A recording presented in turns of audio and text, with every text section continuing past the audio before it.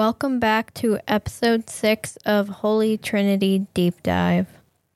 Last time I analyzed Trash of the Count's family, I left off with Cale saying Cheon could pay him back by going to the capital with Rosalind and Locke.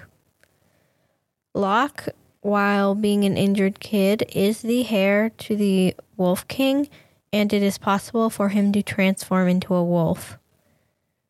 Rosalind was the princess of a neighboring kingdom who was returning to her kingdom after surviving an assassination attempt. She's known to be strong, cold, and logical, and she has the most explosive strength after Cheon. Her goal is to create the continent's greatest magic tower. We're also told, after learning about these new characters, that there is a very descriptive scene in Birth of a Hero where the Archduke who attempted to assassinate Rosalind is tortured by Bicroxe, which might explain some of Cale's fear for Bicroxe. Cale also goes on to explain that the world has other races such as elves, dwarves, and beast people. However, the beast people were the most secretive race, and the beast people include beasts, birds, and even insects, and they were different from monsters because of the existence of their conscience. And since Locke is one of these such beast people and has the purest blood of the wolf people, Locke had received the bloodline to dominate the wolves. And it's also said that beast people with the purest bloodline tend to look weak and average when they are in their animal form or their human form. However, once they enter their berserk state, they become more cruel and violent than anyone else. After learning that in the novel, Locke was the only survivor of the entire Blue Wolf tribe, it seems like Cale's just collecting orphans at this point because, there's 4 of them. The 2 siblings that he feeds, Cheon and now Locke. And since Cale's been kind of taking care of the kids and he took in Cheon, I feel like Cale's going to take care of Locke too. Then we learn about the next villain, who is a marquis who led one of the noble factions. And throughout the beginning of the novel, he gets in the way of the crown prince and Cheon. He ends up getting beat by the second volume, but Cheon runs into the Marquis for the first time when traveling to the capital. The Marquis is also the one who raised the crazy dragon, so he tortured a baby dragon from birth till it went insane and used its life force to escape the mana-restricting chains. So automatically our orphan counter went up to 5 because now there's this dragon. But even though the guy sounds really horrible, the Marquis, I doubt he'll cause Cale that many problems. We also learn that when the dragon escapes, it loses its rationality and goes berserk. So in the novel, Cheon is staying in that village and he ends up fighting the black dragon and killing it. In the novel, it says the eyes of this dragon had lost its rationality, were in pain and full of sorrow. However, the black dragon's mouth was smiling, and Cheon found that to be extremely sad. So Cheon ends up killing the black dragon and gifting it the freedom called death. And we learn that Cale is going to that very village. So I hope Cale saves the dragon, and I think he will, regardless of what he is saying about trying to avoid the situation. And then the next day, he talks to Ron first thing in the morning, and Ron's talking about how it's going to be Cale's first time outside of the Hentuse territory. And then Ron goes on to say, I'm very good at hunting rabbits. I will hunt some rabbits for you when we are camping outside, and then proceeds to explain how to do it. How you need to be careful when handling a small animal like a rabbit that gets scared easily, since you don't know when or how it will run. you need to pay attention to the surroundings and kill it in an instant. And then he also says you need to remove the innards after catching it. And I'm also very good at that. And then Ron mimics cutting a rabbit open. At this point, I know he's just doing this to mess with Cale to see what reaction he'll get, because Ron finds Cale's supposed new attitude amusing. But I wonder how Ron's going to react when he finds out the truth that that's not actually Cale anymore. And then before he has to leave, he heads to the slums one more time, much to the disappointment of the bakers because they want that money. And Cale sees the kids again. He just pretends not to notice. And I'm just thinking at the moment, Cale, of course that's your reaction, but you fed these poor kids and you've given them medicine and they're on the streets. And then the next second you're like, what kids? I didn't even do anything. But after he feeds the bread into the darkness in the hole of the man-eating tree, it becomes lighter and the tree begins to speak, saying more and more, I will give you a present if you bring me more. And at present, Cale's eyes immediately started sparkling. And I'm starting to get concerned with his excitement at everything because it makes it seem like his past was even sadder. But once he finally did, the ancient power actually starts talking to him, saying it was so good. And Cale thinks right after that voice was so obnoxious. And then the voice goes on to continue saying, that soft texture of bread, I especially like the third bag of bread you brought. And the voice is pretty much evaluating the taste of the bread. And Cale sits there stunned, thinking, this was not in the novel. But after it continues talking about the different types of bread, it mentions the ancient times, which Cale becomes interested in. And the voice says, things like this were not available in ancient times. The people of the forest of darkness claimed to be servants of a god, yet only gave me tasteless things. I was naturally banished from that place. They said I was a glutton. Of course, I left with my friends. We were planning on putting the world back on the right track. Cale thought that was gonna go somewhere, but the voice immediately went back to talking about food and other useless things. And when Cale tries to speak, saying, yes, it was an amazing professional evaluation, the spirit continues to cut Cale off, saying, wow, you understand my evaluation, you're a really good guy. But because of this, the black man-eating tree started to turn white, and it slowly started to grow green leaves. When Cale got the power, a bright light wrapped around him and started to absorb into his body, and all the absorbed light gathered at his heart. And when he got the ancient power, there was a small shield tattoo over his heart. And when he was talking about how powerful it was, he's saying this shield can last at least 5 minutes when someone of Jaeon's caliber tries to kill him with all their strength. He's really prepared for Jaeon to just turn on him. His one complaint about this, though, is that it seems too divine. And, of course, that's his complaint.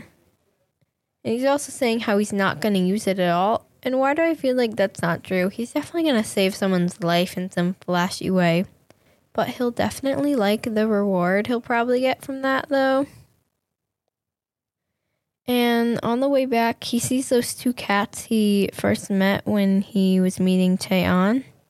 And he reveals that the two cats are the brother and sister he's been feeding, because the silver kitten had a faint smell of medicinal herbs that he'd given to the girl.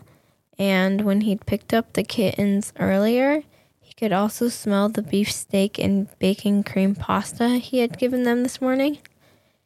And I was really impressed because he had to be very observant to realize that. And since he came from a normal world where none of this should be possible, this shouldn't even be an outcome that comes to mind. Then after Cale brings them back, and gives them to Han. He goes to leave, saying, I have a promise to keep and someone to meet. And Han goes, young master, you're going to keep a promise?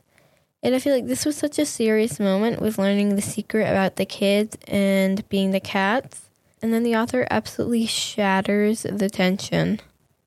And then Han also says that Ron, Cheon, and Bikroxe are starting to get along. And Cale smiles, relieved, and Han continues saying, they also seem excited about serving you. And then Cale immediately, his face changes, and it looks like he's lost his appetite, and that was hilarious. The slightest, he seems so temperamental, the slightest thing can ruin his day. And then Cale goes to the fragrance of tea with poetry before leaving. That Pirose, the illegitimate child of the Flynn Merchant Guild, runs and orders 3 teas. And then Cale compares Belaruse to Hongil-dong, a Korean outlaw during the Joseon dynasty who had a similar story of being an illegitimate son. I'm surprised at Cale's knowledge considering he was an orphan with a seemingly bad life in his past life. And I didn't think he'd have a very good education, and he doesn't seem the type to try and learn all this when he's an adult because of his lazy nature. And then Belaruse also notices how Cale is different during their conversation where Cale's saying, just because I've been a trash, or just because you've been some way your whole life doesn't mean you should change. And he once again accidentally creates another relationship. Though I'm not sure why he wouldn't think relating to someone's tough situation wouldn't create some kind of bond with Belaruse, illegitimate child for so long and wanting to change, and Cale being the trash for so long and wanting to change. And then Cheon and Ron show up at the tea shop, and Cale gets Ron a lemon tea. First of all, I want to know how Cale knew when they were getting there and ordered those teas in time. And of course, Cale had to be vindictive and get Ron lemon tea. But before Cheon and Ron were there, they were looking around for things for Cheon. With Bikroxe, they got a sword made by the same blacksmith as the one who made Bikroxe's cooking knife. And Bikroxe wants to fight Cheon. Cheon says, I will not fight against someone who's trying to cut someone else with a cooking knife. And Bikroxe says, what a funny punk. What do I need to bring a bloodied sword like you? And Cheon, clearly taking Cale's words to heart, says, I will now be someone who protects. And Bikroxe is just like, what the heck are you saying? So we got to see more of Cheon and Bikroxe's relationship, and man, do they not get along. And Ron also showed up in time to hear Cale's proclamation about how he can't live as trash forever. And Ron even goes as far as to admitting to himself he doesn't like seeing Belaruse and Cale close. And he says, I guess even dislike creates affection. And Cheon thought he was talking to him and said, I don't want my dislike of you turning into affection. And I'm surprised that Ron, the stoic assassin, is willing to admit that to himself. This also made me really sad because this probably means Ron didn't like the original Cale, even though he practically raised him and was his father. And I find it hard to believe the original Cale didn't care for him because in the beginning it said Cale treated Ron as human more compared to others. So that's just heartbreaking. And the reason Ron wants to go to the capital is he wants to learn about what happened in the past. He wants to uncover the details about why the past happened. After Cheon came from the Forest of Darkness and had that murderous aura, which is the same as the reason Ron had to hide out in the Hentuse territory and escape from the Eastern continent. So he wanted to find the people responsible. And Ron also states that Cale was someone he looked after even more than his own son, Bikroxe. and that even though he'd known Cale had done some terrible things and his terrible personality, Ron remembered how the young Cale had consoled his father when his mother died, and how Cale hated his stepmother and family, but he never caused a ruckus with them even when drunk, which just makes the original Cale sound even sadder. Back at the house, Ron meets the two Beast children, saying one child is fog and the other is poison. And Ron saying he should train them as a goodbye gift for Cale. And the sister's name is On, which could possibly be the Chinese characters for conceal, because she can control fog, as Ron said. And then the red kitten, the younger brother, Hong, his name probably comes from the Chinese character for red. But we learned that the two kittens were kicked out of the Fog Cat tribe. So I wonder why they were kicked out, though. And Cale is leaving the Hentuse's territory and is heading toward the capital in 4 days.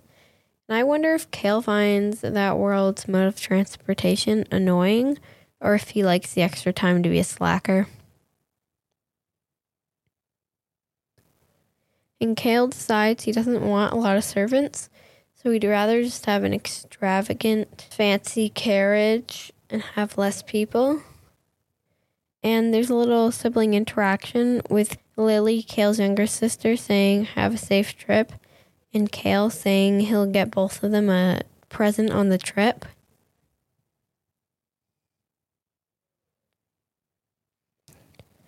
And Cheon approaches him before they leave, saying, "Is it okay for me not to be in the same carriage?"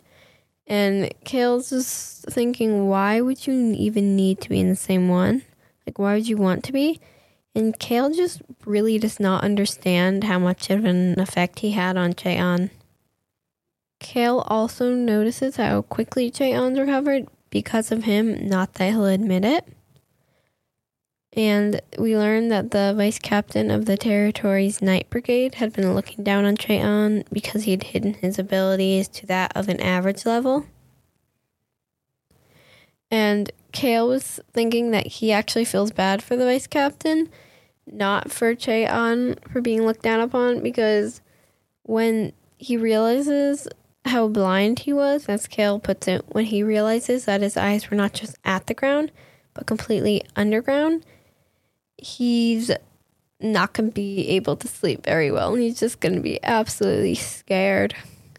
And Cale's viewpoint is very different from everyone else's and very refreshing. But they run into some bandits, and Ron says, "Young master, it looks like we will need to take a break. There seem to be quite a lot of rabbits here." And I feel so bad for Cale because Ron is constantly making fun of him. And Cale knows Ron is an assassin, so this is not good for his heart. Cale was thinking that he's being protected by someone scarier than the bandits. And Cheon asks if he's feeling unwell afterwards, and he thinks Cale's not feeling well because of the fighting, but it's because of Ron. And Cale also is facing potential death. "Do you know how much I've been nervous the last few days because of you, Cheon?" And then they start traveling again. They get to a village, and in 3 days, the Black Dragon will cause a mana explosion. So we get more information about the timing of things. And Han and Cheon go to find an inn, and Cale says hurry back. And first of all, that interaction is so heartwarming. Secondly, he's definitely worried for Cheon, but not willing to admit it. And then we finally meet the evil Marquis, whose name is Venin Stan. And after he almost hits a, as he puts it, peasant, Cheon gets agitated and starts arguing with him. And Cale actually deals with the situation quite well. I wonder, how is he so good at dealing with nobles? Because it's not like there were nobles in his past life. And while talking to Venin, Venin says, "I had not had any reason to come to this area, and have only heard stories, but I heard there was someone in the Count's family who was a free spirit and did not seem like a noble. And I heard that young Master Basin and Tuse had been taking part in all of the gatherings of the nobles since last year. And Cale just goes like, bam. Yeah, I am indeed that trash. One of the trashiest of all the trash, probably. And there goes Cale once again, breaking everyone's expectations. Like, he was not pulling out any stops. And then Venom keeps talking, and Cale goes, of course, I was quietly listening, but I wasn't really paying attention to a dog's yapping. Like, dang. Then he sugar talks him, saying he'll make a good patriarchy for his family. And then Cale leans down to touch the commoner's shoulder that had almost been hit by Venom. And he says, hey, he's like saying, are you okay? And the commoner's like, oh my gosh, you're so kind. And then Cale's like, you know the closest place to drink? And then the hand that Cale touched the commoner with, he goes to shake Venon's hand with. Venom won't shake his hand. Then Cheon's wondering why Cale's not angry. And Cale's pretty much like, there's no use in getting angry at situations like this when you can't really control him. But he also says it doesn't matter because he will probably be kicked out of his house soon. And Cale saying, I plan on snatching his dragon. So he's going to get revenge. And he's like, Cheon, if you want to help, go ahead. And then before they go to save the dragon, we learn Cale rented a mana disturbance tool for 20 million columns. But he claims not to care about the dragon, but that's a lot of money. And then Cale asked the two kittens, the beast tribe cats, to hide it in the mountain by the villa where the dragon is so they can, cause all the mana tools to not work. And then Cale talks to Cheon about like the quote-unquote dragon-like creature he'd seen. But yeah, that's not what a dragon is. Because dragons are like people. They have a consciousness, they have emotion and lives. And Cale says that such an existence has fallen into darkness since it was born. The only thing currently lighting up the darkness in its life is torches. And it has never seen the light of the sun. What kind of life do you think it is having? It is being forced to become an existence without rationality. It has had to suffer through its loneliness without any family or anything to lean on. It is tortured and abused every day and is only left alone when it is barely alive, and that existence is nearby. Cheon is recalling during all of this the tens of years he had to survive on his own in the Forest of Darkness. And then Cheon asks, are you going to try and tame it? And Cale says, are you crazy? Why would I try to tame it? The dragons, there's not that many in the world. They're extremely arrogant, and if he raised the dragon, Cale would get wrapped up in some annoying incidents, and, that's not what he wants. So, Xiao-an is speaking to Cale with admiration, saying, wow, we're really gonna... And then Cale just immediately says, go tell Ron to prepare some alcohol. And he caught us all off guard with that last statement. And then, while he's drinking, Xiao-an's asking if this is okay, and Han says, well, there's nothing in his hand. And I don't think Cheon was worried about him throwing stuff. He's more worried about him drinking in the middle of the day. And, the knights actually showed up with helmets on so they wouldn't get hit. And we learned that Cale actually doesn't get drunk easily. His face just flushes easily. So all this time, was the original Cale never actually drunk? If so, what was his motivation to act as trash? Cale also made up kind of a crude outfit of the organization with the black outfit with the white star and the 5 red stars. Because it's the organization that gave Venom the egg, so he's pretending to be someone else so that they don't get caught, which is really smart. And Charon's a bit like, I recognize this. Those are the assassins that killed my village. They're like, what are we doing?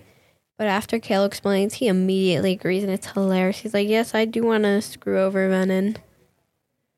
And Cale just quickly goes, he's Cheon, this is On, and this is Hong. And I'm like, that introduction definitely cleared up everything, Cale. Absolutely didn't create any questions. Yeah, right. Cale refuses to jump out the window and he's like, carry me. And Chao-Ann just starts sighing. Cale's like a damsel in distress that's actually the mastermind orchestrating everything and pretending to be weak. But Cale actually thinks he's weak for some reason.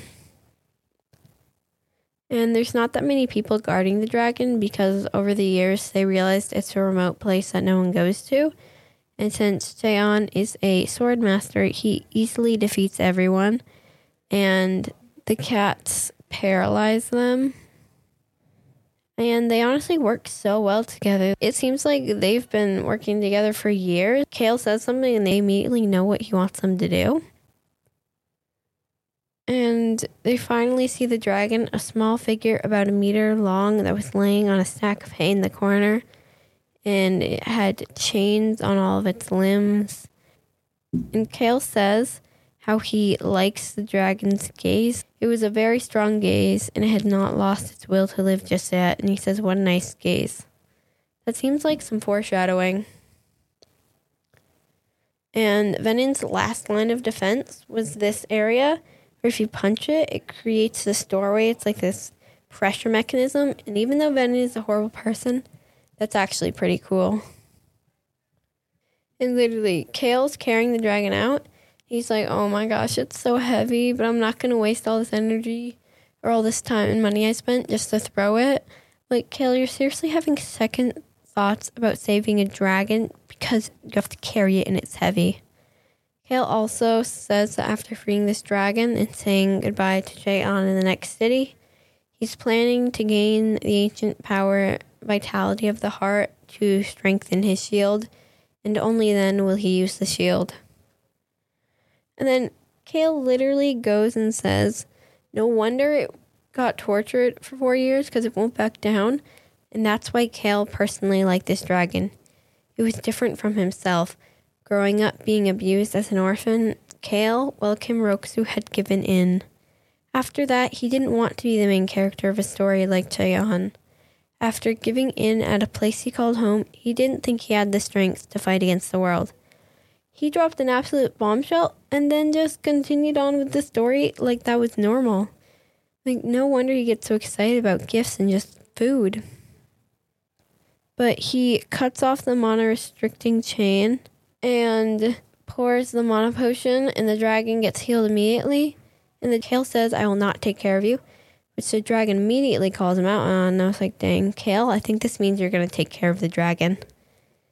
And the dragon's saying he absolutely hates humans, but the dragon was paying more attention to him than the sky he'd never seen before.